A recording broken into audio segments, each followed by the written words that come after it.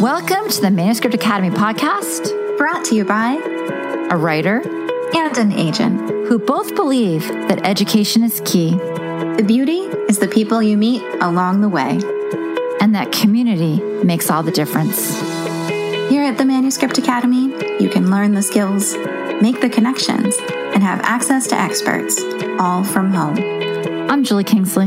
And I'm Jessica Zinsheimer. Put down your pens, pause your word counts, and enjoy. So I'm sure you've heard that publishing is subjective. Today, we have a really great conversation about that and what it means for how agents are trained to look at your work and what it means when you're submitting your work to them. We are so happy to welcome Kayla Lightner. A Georgia native, she earned her BA in English from Vassar College. Before finding her way to publishing, she held various positions, including a fashion market assistant at Harper's Bazaar, an editorial assistant at Creative Loafing Atlanta, and a freelance writer at Creative Loafing Atlanta. Kayla, we're so happy you're here. Thank you for having me. So, how are you doing in all this? I know it's an unusual time. Yes, I'm actually overall doing okay. It's funny. I was telling Julie when we were talking a little bit earlier that I didn't realize how much I took for granted going outside until I couldn't. And so, in my apartment, we're on the top floor of this, little apartment building, and the next couple of steps upwards is the roof. And so now we call it, me and my boyfriend joke, we call it the terrace. We're like, oh, are you going to the terrace now? But literally we just go up to the roof and it's covered in bird poop and cigarettes. But it says I get to feel the sun on my face. How wonderful. But overall. Oh, that's awesome. I mean, having a roof in New York at all is a huge luxury. Even if you have to climb up one of those little sketchy ladders on the side of the building. Mm-hmm. I totally did that for years. Excuse me, what? Okay, so it depends on how your roof is. Kayla's probably got something classy like stairs, but let's see. I had one that you got on the fire escape and then you climbed up a ladder that was on the edge of the fire escape over the edge of the building and then you'd be on the roof. And I had one that was in a little sketchy closet, and so you'd climb up a ladder and then push the roof up and out and then climb out and then put the roof back when you went back down. Wow. So I think this is a first for the Manuscript Academy where I could feel OSHA in my ear being make her stop talking. Don't do that, people. That can be dangerous. Yeah, we'll probably cut that out. Not recommended, guys. I actually think it's really funny. Kayla, thank you so much for joining us. Tell us about you and where you are right now. Yes. And so for a second, when you're like, where are you right now? I'm like, well, I'm on my couch. No, so I have been in publishing now for 2 years, and I originally started as a agent assistant at Liza Dawson Associates, and actually before that I interned with them, and so I've kind of been on the agenting side of the business for the entirety of the time I've been in publishing. Can I ask you, so I'm looking at some of your MSLs, WLs. Can we talk about what you're looking for right now? Oh, for sure, yeah. Yeah, let me read some of these so everyone can hear them at home. Yes.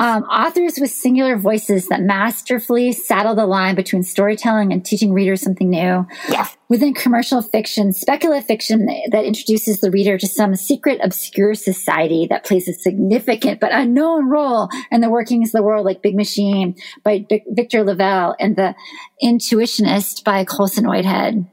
Yes. Science fiction that integrates, I love these so much, West Indies or the African folklore, like Midnight Robber and the Bitney series, novels that take place in a flawed society that blurs the lines between utopia and dystopia and the tradition of Brave New Worlds, horror grounded in history, fantasy that contains a unique non-Eurocentric pantheon, and domestic thrillers that are fast-paced and make the reader squeal in delight as they get to watch messy characters reap what they sow. Yes. Oh my gosh. This is my MSWL too. This is amazing. This is one of the reasons I love the site so much, because you get these really specific but really beautiful, broad descriptions of what you want. Yes. And that's so much more than I want horror. You know? Oh, absolutely. I remember it took me, I'm like embarrassed to admit, it took me way longer than I thought it would when I was setting up my page to really narrow down what I wanted. Because like you said, when you say, oh, I want horror, it's like all of a sudden you realize like, okay, but what type of horror? There's so many types. And so then kind of really, doing some soul searching and being like, okay, I really like, for example, as you said, horror grounded in history, because I think it's really cool when an author can show that real people and, political institutions are far more terrifying than fictional monsters. So it really forces you whenever, you as an agent or an editor have to come up with what you're looking for. It really forces you to grapple with what you like to read and why, which I wasn't expecting. So it took 10 times longer than I thought it would. But I'm so glad you were so specific. I mean, now someone with one of those pieces can send it to you and know that it's in good hands. Yes, absolutely. That was the goal. And how did... Oh, I'm sorry. I was just going to say, I do think that when agents are too broad, then it just kind of dilutes your slush pile, right? And so absolutely, yeah. When you just put that vibe out there, and I feel like it's we talk a lot about energy at the Manuscript Academy, but when you're putting an energy out there, you're like, oh, I think that energy belongs to the book, the energy of my book. So that's a great way to look at it. Oh, absolutely, yeah. And it's, if anything, I totally agree that you're kind of diluting your slush when you go too broad, but I also feel like you're kind of doing writers a disservice because if they see just, for example, oh, she likes fantasy. Like I said, you guys know, there's so many subsets and subgenres, that they know, and people put a lot of effort into querying, not just, physical, but emotional. And so it would be, so disrespectful of me if I was like, I like fantasy. And then someone was like, okay, but what about this urban fantasy? And I was like, no, not that type of fantasy. And so really helping the writer out and specifying as much as I can. I love that you're thinking about their emotional energy too, because that's absolutely true. I mean, I've heard of some agents be like, oh no, you had to send an email, but it's so much more than that. Oh, absolutely. And that's one thing I like. I oversee our interns, and that's actually one thing that I stress on their first day. It can, especially when you're going through, unsolicited queries, it's very easy to kind of get the glaze over the eyes.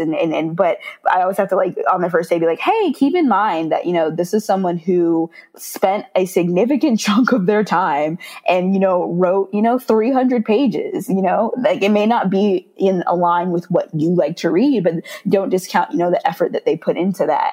That's more than I did. I haven't written 300 pages in the past, 4 months. And so just really, keeping in mind the emotional labor, I think is really important to me, both as, an assistant and as an agent. And also, I think that's so important that giving people that introduction right when they're entering the industry, because that's going to stay with them in terms of what's important and how they view all of this throughout their careers. Is there anything? I think it will. Yeah. Is there anything you can tell us about what it's like to be an intern now, or the things that you're teaching your interns to prepare them for the future that you think writers would be interested to know? Ooh, that is a fabulous question. Let me think. Something that I'm teaching interns now. Okay. I think something that kind of crosses over in what I'm teaching interns, but would also apply to writers, is kind of just being aware of what's happening within genres that you enjoy. I know there's always kind of this huge debate of, or not debate, but this huge question of writers. What makes great writers is that they also read. And I, wholeheartedly suggest that, but I wholeheartedly support that. But I think that's also what makes a great agent as well. And a great writer and a great intern, just a great publishing professional in general, in that, especially when I'm, thinking about, okay, what type of clients do I want to take on? What type of, categories do I want to list in my manuscript wish list? Having a working knowledge of, what's popular right now, what's on the bestseller list is super important. It also kind of gives you what am I trying to say? It also gives you a great lexicon to use when pitching novels, as you guys know. So when you want to get an editor interested in a book that you're trying to pitch them, having those wonderful com titles is always a huge asset. But I would think on the writer side, side, that's also a huge asset. So I love, love, love when in a query, I can get a writer who's like, who knows, like, oh, my book is X meets Y. And they're both, books that have come out recently. A lot of times, not that it's not a problem, but a lot of times I'll get writers who say, oh, my book, is similar to this title that came out 40 years ago. And so it's a little bit harder for me as an agent to situate that novel in the current marketplace when it's something that came out so long ago. So that's something I always tell my interns is, just for personal taste, keep in mind what's, going on in the industry, what new books are coming out, but also from a editorial standpoint, it always helps you to know what's happening. It also helps you like or at least I found, I don't know why I'm generalizing as if my experience is everyone's experience, but I found that it, when it comes to editing my clients' manuscripts, it is super helpful to have, novels, kind of in the back of my head of like, hey, this scene isn't working really well. You can use this book as a guide to kind of help drive home what I'm talking about in terms of what you need to fix. And so just always having that working knowledge is always so helpful. I love that because then it gives them a real image and a real feeling of what you're going for instead of like, oh, just make it more. Yeah, exactly. It's like, it doesn't have enough oomph. The amount of times I've had interns say, it just doesn't have enough oomph. I'm like, okay, no. Never say that. What kind of oomph? There's so many kinds of oomph. Exactly. And this is totally optional. And we can just cut this out if you want, but is there a lesson you remember from when you were an intern that has stayed with you throughout your publishing time? Oh my God, yes. And this is what I always, people ask me this question, whether it's when they're interviewing with me, for a position at Liza Dawson Associates as an intern. When I was interviewing for jobs in publishing, I got asked this question. And so this is something that has absolutely stuck with me from the time when I started as an intern. It was actually Katie Flume, who is was my predecessor, who held my position at Liza Dawson Associates before I joined the team. She was kind of like my manager, for lack of a better word, when I was an intern there. And I remember one thing she said to me when I was doing a reader's report, and for, people who don't realize what readers reports are, it's basically something that interns usually do, assistants do them as well, where they take a look at an unsolicited manuscript and they read through it. And before passing it along to the agent that they're reading it for, they basically jot down what it's about, its merits and its weaknesses, and their recommendation on whether or not that agent should maybe reach out to the person about representation. And I remember when I first started doing readers reports, I was so nervous about getting it wrong, about, saying, oh, this is a great manuscript when it actually wasn't good, or saying, oh, this is horrible when maybe Liza would take a look at it and be like, oh, what are you talking about? This is fantastic. So I remember I would take forever to write them, because I was so worried about giving the wrong answer. And finally, Katie pulled me aside one day and she's like, hey, just so you know, there is no wrong answer. You just have to be able to back up what you say. And so I love that. Yeah. And so literally, go Katie. Yes. I'm like, and so that literally has driven, that advice has stuck with me and and has, influenced. There we go. It has influenced so much of how I view, looking at a story is, okay, everything about publishing is so subjective. Everyone's going to have different opinions. At the end of the day, all I can do is really offer my opinion as clearly and concisely as possible and provide the reasoning for why I think what I do. And at the end of the day, someone might disagree with you, but that's okay as long as you can back up what you say. And so I tell interns that all the time. That's something that that's kind of like a rule that I still, abide by wholeheartedly. And it's absolutely something I think everybody in publishing, should know. Can you tell us a story about a time that you saw subjectivity and publishing in action? Ooh. Okay. So I would say for me, and this is probably the first time, especially coming out of college, because I started at Liza Dawson Associates right after I graduated. And I was an English major. And so I, took creative writing classes. I took I'd spent a whole lot of time talking about writing as an art form.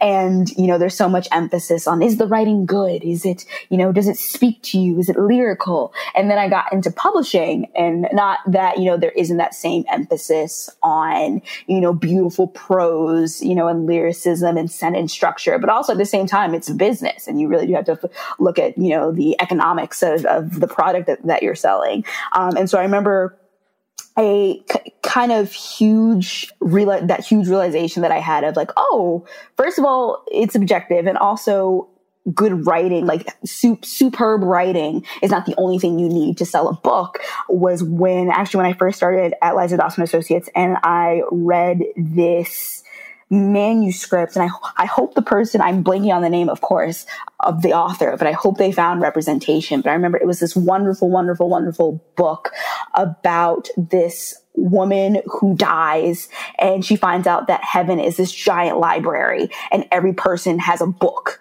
And they have to read their book before they can go on into the afterlife. And it was such a wonderful premise. Yeah, it was such a wonderful premise. It was it was a book about books, first of all, which was also great. And I remember I read it. I thought it was fantastic. I thought the prose was beautiful. I was like, what are you talking about? This is a slam dunk. And so I brought it to the agent that I was reading for.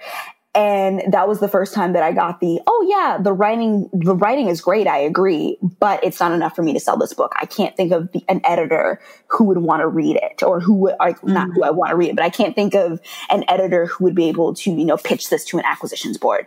And so that was the first time that I realized that, one, publishing is subjective, because here was something, as an intern, of course, I was crushed. I was like, oh, but it's so good. But also realized there's so many layers that are working outside of the prose. That was the first kind of, realization I had of there's so many factors at play.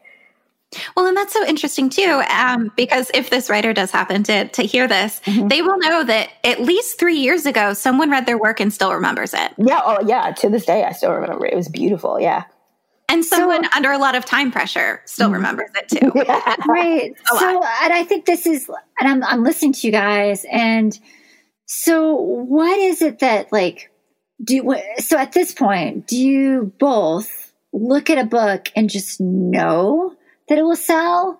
Or is it something more like you hope it will sell, or you just believe in the project, so you're just going to go with it? So, I mean, we just talked about like a beautifully written book that didn't sell. So where is your instinct within this? That's a great question. And honestly, there we go. I think that's something that it depends on the agent. And so for me, who's just getting started, maybe one day I'll develop that, laser sharp insight where I can read the first 40 pages and be like, oh no, I know immediately who would buy this. I know how they would market it. I know what the publicity campaign would look like. This is a slam dunk. I haven't gotten there yet. I found that I need to chew on things a little bit. And so I found that I have to give it, even if I really, really love something and I plow through it, I read it in one night, fiction or nonfiction, I make myself pause because it's very easy, especially if I really love the writing, as we figured out I'm a sucker for good prose. Even if I really love the writing, I make myself stop and say, okay, now think about this from a marketing angle. Think about this, from a sales angle. What would the comp titles for this be? I'm really forcing myself to take a step back from it, which is really hard, because, especially when you're a new agent and you have this, you want to jump on this project before someone else does. And so it's you're very territorial about it. And so who knows, maybe, like I said, when I'm in the industry a little bit longer, I won't need to take a step back from it for so long. But for now, that's what I force myself to do, because it changes from book to book. I do something similar, but it's more that, okay, I finish it and then I go about my life for a couple of days. And if I keep thinking about it, that to me is a really strong sign. That's fair. Yeah. Mm-hmm. Just because editors are going to do the same, and whatever magical quality it is that keeps it in your head might translate to keeping it in the head of an editor as well. That's very true. And I'm going to add something that might make me come across as a very awful person, not awful person, but just like very like really Kayla. I've also found sometimes if I'm like really, really, really on the fence with something, I'll ask myself, would you be mad if you lost out on this author? Like, would you genuinely be upset if you're like, would you gripe about it months from now? And if the answer is yes, that means that I really am like emotionally invested in that person. Ooh, that's a good way to go about it. I like that. I might take that. Yeah. Thanks. So how did you know you wanted to work in publishing? Okay, so, and actually, Jessica, I think you and I have talked about this before. I found that people who work in publishing are usually in one of two camps. They either knew like straight out of the womb that they wanted to work with publishing, or they kind of just like stumbled their way into it. And I was one of those people who stumbled their way into it. I originally thought I wanted to work in journalism. That was like originally what I thought I was going to do in college. And so I did a couple of internships at a creative news weekly in Atlanta called Creative Loafing. I freelanced for them for a little bit. And while it was so fun and I loved it, the hustle, I was not about it. I was not about getting up at 4 a.m. and driving to, up in Cloudland, Georgia, 5 hours away to interview somebody. So that's a lot. Yeah. So I have mad respect. First of all, I say that to say I have mad respect for journalists. No one hustles like they do. I was not about it. So I was like, okay, but I really like writing. I really like crafting narratives. And so I was like, okay, maybe journalism's not for me. Maybe I'll work in magazines. And so then I interned at Harper's Bazaar. And while once again, that was such a cool experience, I also found it was not my jam. I'm one of those people who wears, who if they could wear leggings every day of their life, they would and be totally fine. And so I was not of that ilk. And so finally, after I had interned with Harper's Bazaar, I kind of did some soul searching and looked through all the positions I had occupied and realized that all of them in some form had something to do with books. And so when I was working in journalism, one of the things I did is I did book reviews. And so we had a huge pile of ARCs. At the time, I didn't know that's what they were called, but we had in the office, we had this huge pile of ARCs, and the best days were Friday because I would get to go in when it was kind of slow, and my boss would be, hey, go pick a book from the pile, read it, and by Monday morning have a review for me. And so that was like one of my favorite things to do. And then also at the Harper's Bazaar office, they also got ARCs. I don't know why, as a fashion magazine, but they also had a huge table of ARCs. And whenever I wasn't doing something, I would hide in the closet, in the fashion closet. That's like what it's called. Wait, there's actually a fashion closet? There's a fashion closet. I didn't think that was real. I thought it was something they just made up on that. What is that show? The Bold Type? No, I promise. It's a real thing. It's like a huge closet, obviously. It's like the size of my apartment, but that's where they keep all the clothes that they're using for upcoming issues. And they would also stick the interns in there as well. It would be like 6 college-aged interns surrounded by like fancy shoes. But also I would sit there and read. And so I was like, okay, so let me try and do something with books. I wasn't sure if I wanted necessarily to do editorial. So I went on bookjobs.com and saw a job listing for an internship at Liza Dawson Associates.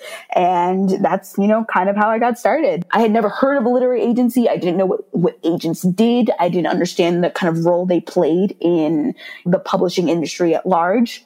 And it wasn't until after graduating, and Liza offered me a job as an assistant that I was like, oh no, this is what feels right. This is, kind of, I feel like as an agent, you're kind of on the front lines, and that's really such an exciting place to be. I realized I really wanted to play like a developmental role, in the path that stories take on their way to being published. And so what better place to do that than at an agency?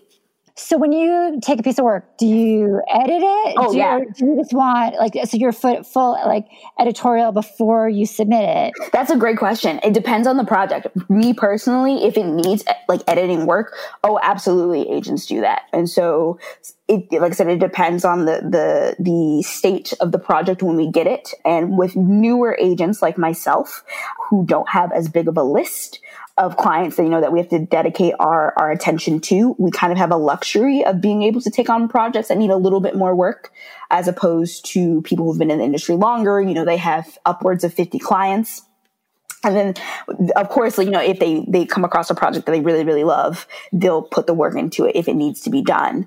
But yeah, even on a developmental level, agents edit a manuscript. What's something you've changed your mind about in your time in the industry? So when I first started, I was under the impression that a love of writing and a job within publishing were mutually exclusive. And so I thought you couldn't admit that you loved and wanted to write if you also worked in publishing. And so that's something I love to do in my spare time. That's something I've always loved to do. And I remember I was really embarrassed when I first started working as an assistant, because I was worried that people would accuse me of being in publishing for the wrong reasons. I was worried people would say, oh, well, you were just trying to get your book published, you're just trying to get connections. I felt that too. I think that's a real thing where it's like there's the illusion that you can't do both. And you're told over and over again, oh, well, editorial will just kill your soul, so you can't write anymore. Absolutely. But then you start to see all these people who are in publishing. Yes. And that was a turning point for me. And it was such a kind of just like freeing relief because I started coming across, editors who either were working on books or had published books themselves. I started coming across scouts who also like kind of wrote in their spare time. I don't know how scouts have the time to write. They're the only people I think who read more than editors. So mad props to any scouts who also write. I started coming across other agents who write. I particularly thought as an agent, like, oh, that's going to be a huge conflict of interest. I was worried, any clients would be like, oh, are you paying attention to my book? Are you paying attention to your book? And so finally starting to come across more and more people who were doing what they loved in terms of working in publishing, but also doing what they loved in terms of writing, and realizing that was absolutely a possibility. Once I realized that Toni Morrison also worked in publishing and then wrote all her books, I was like, oh, nobody can tell me anything. I was like, oh, okay, I'm good.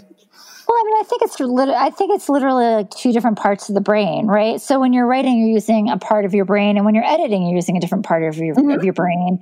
And so, like, the fact that people put rules on that just feels to be totally ridiculous, Yeah, but you get so many rules when you come into publishing. At least I felt like there were so many rules, and it was the sort of thing that would like take years for you to learn, and you were always had to be very, very careful, because if you break any of them, it's the end of the world. Yes. Absolutely. Can you talk a little bit about what scouts are? Because I bet a lot of our listeners don't know what they are. Oh, this is such a great question, because up until I want to say a year ago, I fully didn't understand what scouts were either. And I remember I finally had to sit one of my coworkers down and be like, okay, you deal with the scouts. What exactly do they do? And she broke it down in the best way. She said they're basically like the spies of the literary world. I love that. Yeah. I was like, oh my God, how great. And so basically what they do is they scout out projects, before anybody else. They kind of have the inside scoop on, books that are coming out, books that are being acquired. And the reason they have this advanced knowledge is because they are working with foreign publishers and trying to place books with foreign publishers, I should say place them in foreign markets where they think they would perform well. And so because, publishing, everything is happening at least a year in advance, that's partially why they have such an advanced knowledge, so that foreign markets have time to read the book, figure out if it's the right fit for them, et cetera. But they're just the spies of the publishing world. And they help people find projects that they wouldn't find otherwise. Yes. So I was wondering, as you guys were talking, and I feel like it's such a weird time, and it's such, none of us have ever been so connected and disconnected at the same time. So what type of things are showing up in both of your inboxes, and what trends are you seeing right now? I think in my inbox, I am seeing, in terms of this is fun. In terms of nonfiction, I'm seeing a lot of what I call hot mess memoirs. which are great. And I say that lovingly. I like, yes, send me all the hot mess memoirs, which are basically these nonfiction accounts of people, usually like in early adulthood, just kind of grappling with what it means to be an adult, grappling with the hot mess that is your 20s. And as someone who is in the throes of it, it's just so nice to see other people being like, oh yeah, I have no clue what's going on either. And I'm like, oh my God, thank God. And so that's something that I'm seeing a lot of, this sort of, nonfiction, especially like in terms of essay collections, seeing more of those humorous essay collections that are grappling with new adulthood, even though new adult is not necessarily a category anymore, which I think is interesting. And then in terms of, I'm trying to think, in terms of commercial fiction, what am I seeing? I'm seeing in science fiction, I'm seeing a lot more ruthless female protagonists, which, yes, please give me all of them. Seriously. This is absolutely in my manuscript wish list as well, but I really, really, really want to make a book about just a unapologetically ruthless female dictator who has to, she can be an awful person. She does not have to be likable at all. That's totally fine. I want equal opportunity villainy in books, seeing more villains that are female, and who are unapologetically, evil and ruthless and don't care whose toes they step on or heads they cut off. I love it. So tell us about something that isn't nearly as scary or hopeless as writer's fear it is. This sounds very dark, but not dark, but very sad. I would say losing an agent or cutting ties with your agent isn't as scary or end of the world as it seems. Usually because I've found that at the end of the day, it's better to not have an agent as opposed to have an agent who's not a good fit for you. And so perhaps I should say, let me rephrase that. I should say something that's not scary or shouldn't be scary is passing on an agent because you feel they're not a good fit for your work. Even if they're the only person who's currently, offering you representation. If at the end of the day, even if you guys, they may be a perfectly nice person, they may at the end really like your work, but if there's something going on where you feel like, oh, maybe editorially we just don't mesh, or they don't quite understand the vision for your story, I think at the end of the day it's okay to say, oh, thank you so much for offering representation, but I'm gonna pass, as the writer, and that's totally okay to do. It's not the end of the world. Chances are, if one agent fell in love with your work, more than likely someone else will as well. And at the end of the day, it's better to wait to find someone who really can champion your work and do it due diligence as opposed to just cling to someone because they're the only person who offered. And also that's why agents are so careful taking someone on, because it's so much better to spot that before you've worked together for several months and it's not working. Yeah. And also, I never want to impose my vision on someone else's work if it doesn't match what they have in mind. Absolutely. Absolutely. And that's absolutely something you need to be cognizant of as an agent as well. But I am always trying to, as I was talking about earlier with emotional energy, always trying to keep in mind what's going through the writer's head when, you're deep. Because, it's such a huge, you've, like I said, put so much work into a project and you're so invested in it. And so to get that offer, to get that email saying, hey, I love your work, I would really love to hop on the phone with you, that must be such a big deal. And so I can imagine how stressful and scary it must be if you are to talk with that person, and hopefully they, said, as you're pointing out, Jessica, at the end of the day, their vision really does match up with yours. But at the end of the day, no one knows your work better than you do as the writer. And so if you have, butterflies in your tummy saying, hey, this isn't something's not quite right here, it's okay to walk away. So that's scary to think about from the writing perspective. But I think a lot of people are, going to be really pleased to hear that your gut instinct is the way to go with a lot of these decisions.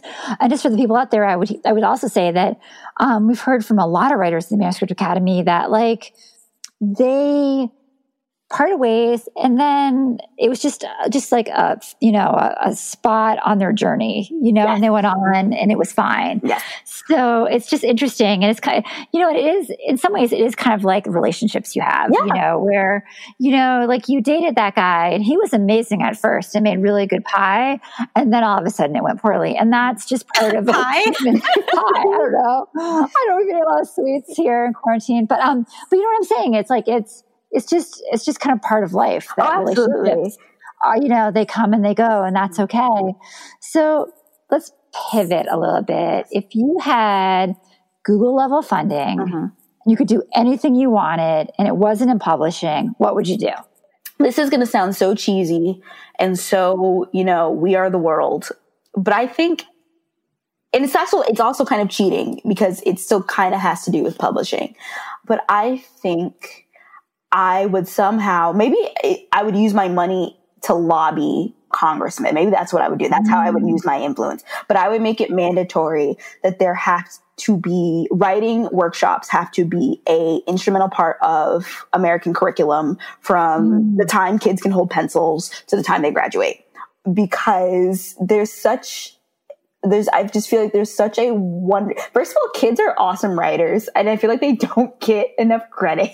I used to work as a camp counselor, and one of the kind of activities we would do is creative writing. And every day the kids would get a prompt of being like, "Oh, write about something in nature you saw today, or write about a time you were really, really happy." And kids come up with like some Pulitzer level stuff that you just like, it's just in its profundity and it's lyricality. And so that's a memory I've held on to. And I would love to, if in some way, if I were, ruler of the world with my Google level funding, I would make it where they would have to be like creative writing workshops from the time kids can, spell their name, because I feel like there's just really something really cool that could come out of kids being able to express themselves via writing. Yeah. And also it would teach them so many skills that would be useful for later. So there'd be so many kids who would then be better at forming complex ideas and sharing them with people, better at giving feedback in a way that doesn't hurt people. Yes. Better at, coming up with constructive ways forward and, merging the vision of one person with, how to best communicate that with everyone else. I think that's a lot of really good skills, even if they're not writing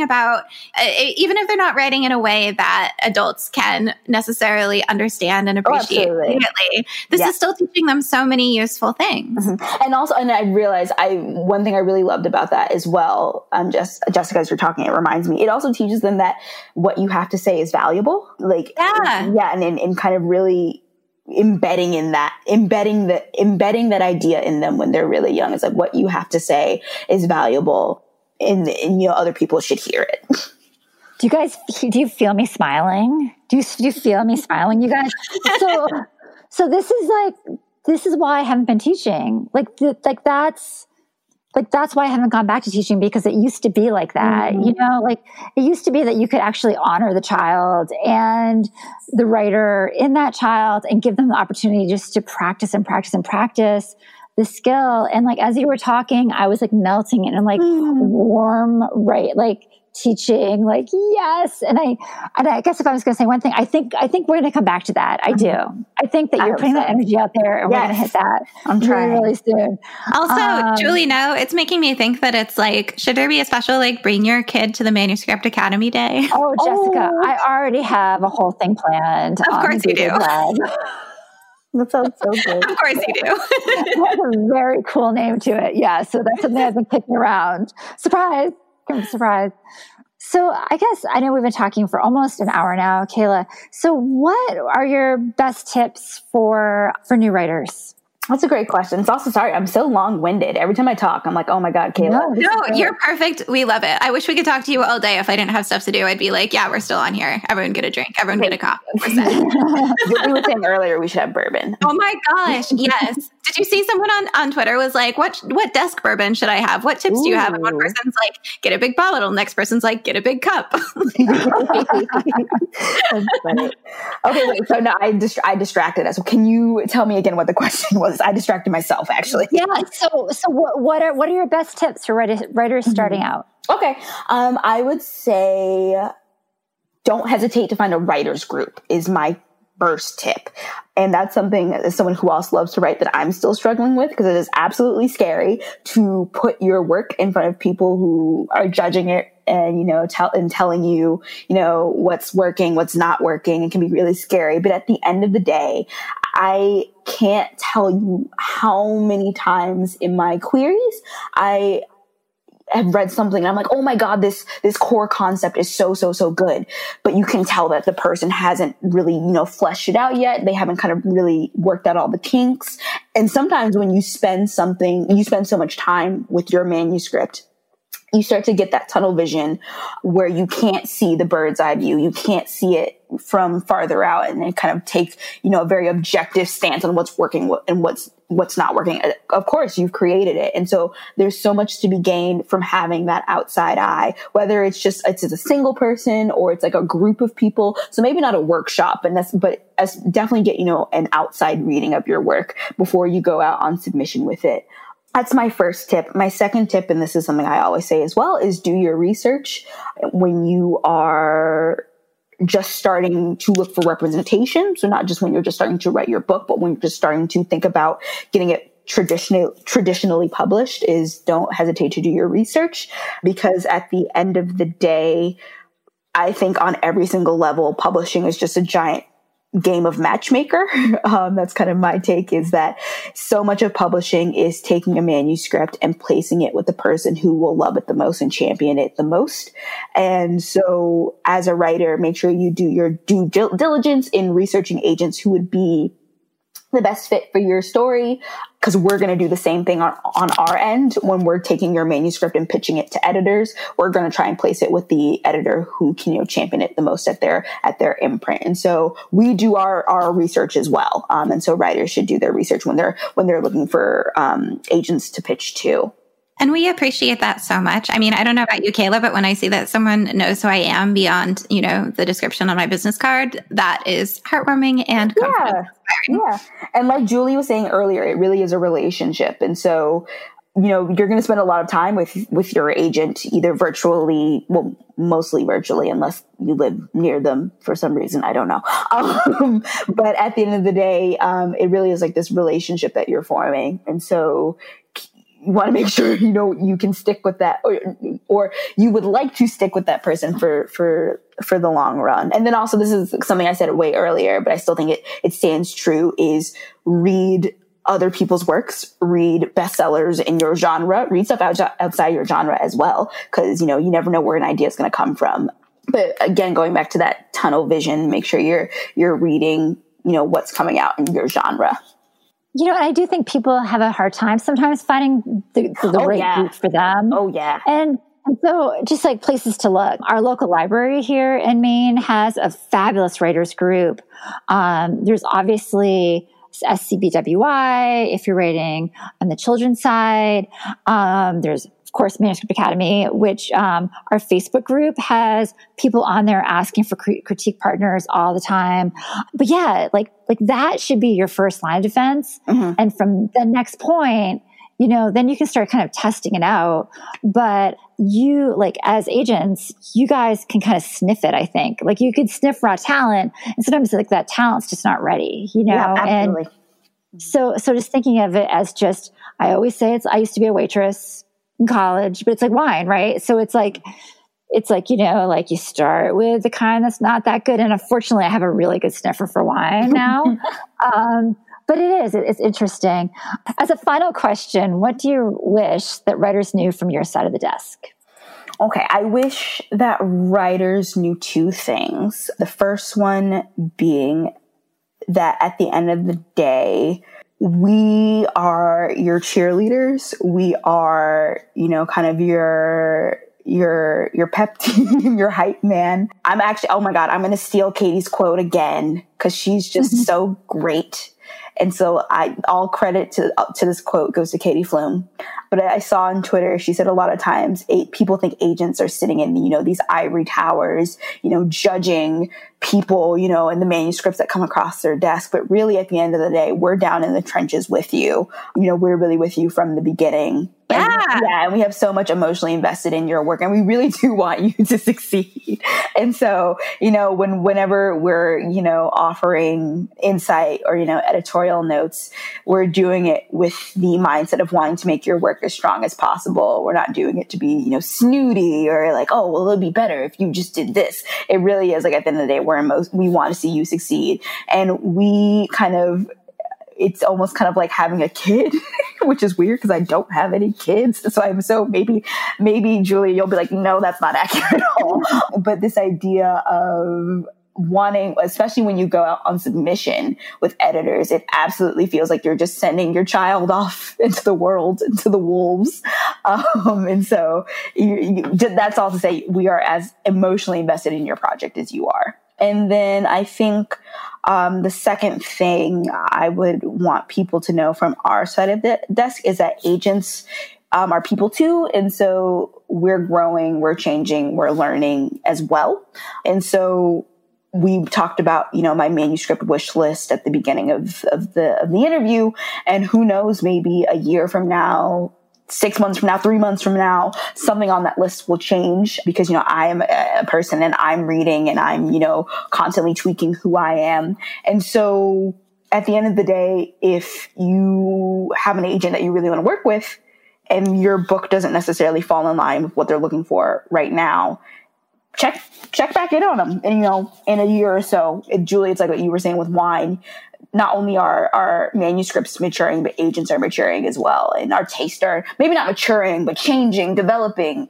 It's not static. And so, never feel like you have to shut the door on someone because their taste at the moment does not align with what your book is about. I love that. And I think that is so true on so many levels where we have things happen to us and go have cool experiences and learn and grow and want to be there for you creatively. So I think it's really important to recognize that we're not like a fixed value, and neither are you. You should be growing, changing too. Absolutely. And also, you aren't a commodity. That was something I was thinking about with coronavirus. When I say you, I mean writers. It's so funny. I keep seeing on Twitter this has nothing to do with the question, so I don't know why I'm saying this right now.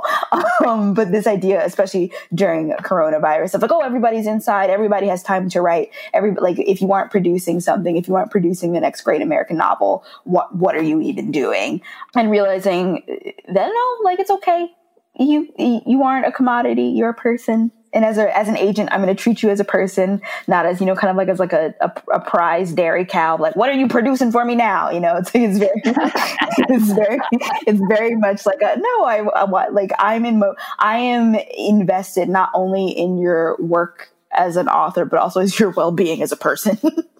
Yeah, because I think that one of the things that's so interesting about writing is that the more of a person you are, the more of a book you'll create. Yes, absolutely.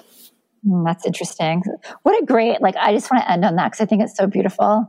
Like that we all have the ability as writers to create like the best of us, we can make good writers or like make kids good writers and make ourselves good writers. And we're going to all get out into the sunshine. It's going to be summer and it's going to be amazing. Yes. Kayla, where can we find you online? Okay. So you can find me on Twitter at Lightner Kayla. That's not original at all. You know what? That's my Twitter handle. And that's where I do most of my speakings online. I don't know what other word, but yeah. Thank you so much. This was lovely. Yeah, thank you so much, Kayla. We are so glad that you joined us. And as always, we appreciate your feedback. Just head on over to the iTunes store and let us know what you think. It not only helps us make this podcast be the best it can be, but it also affects our ratings within the iTunes platform. We'd love to hear from you.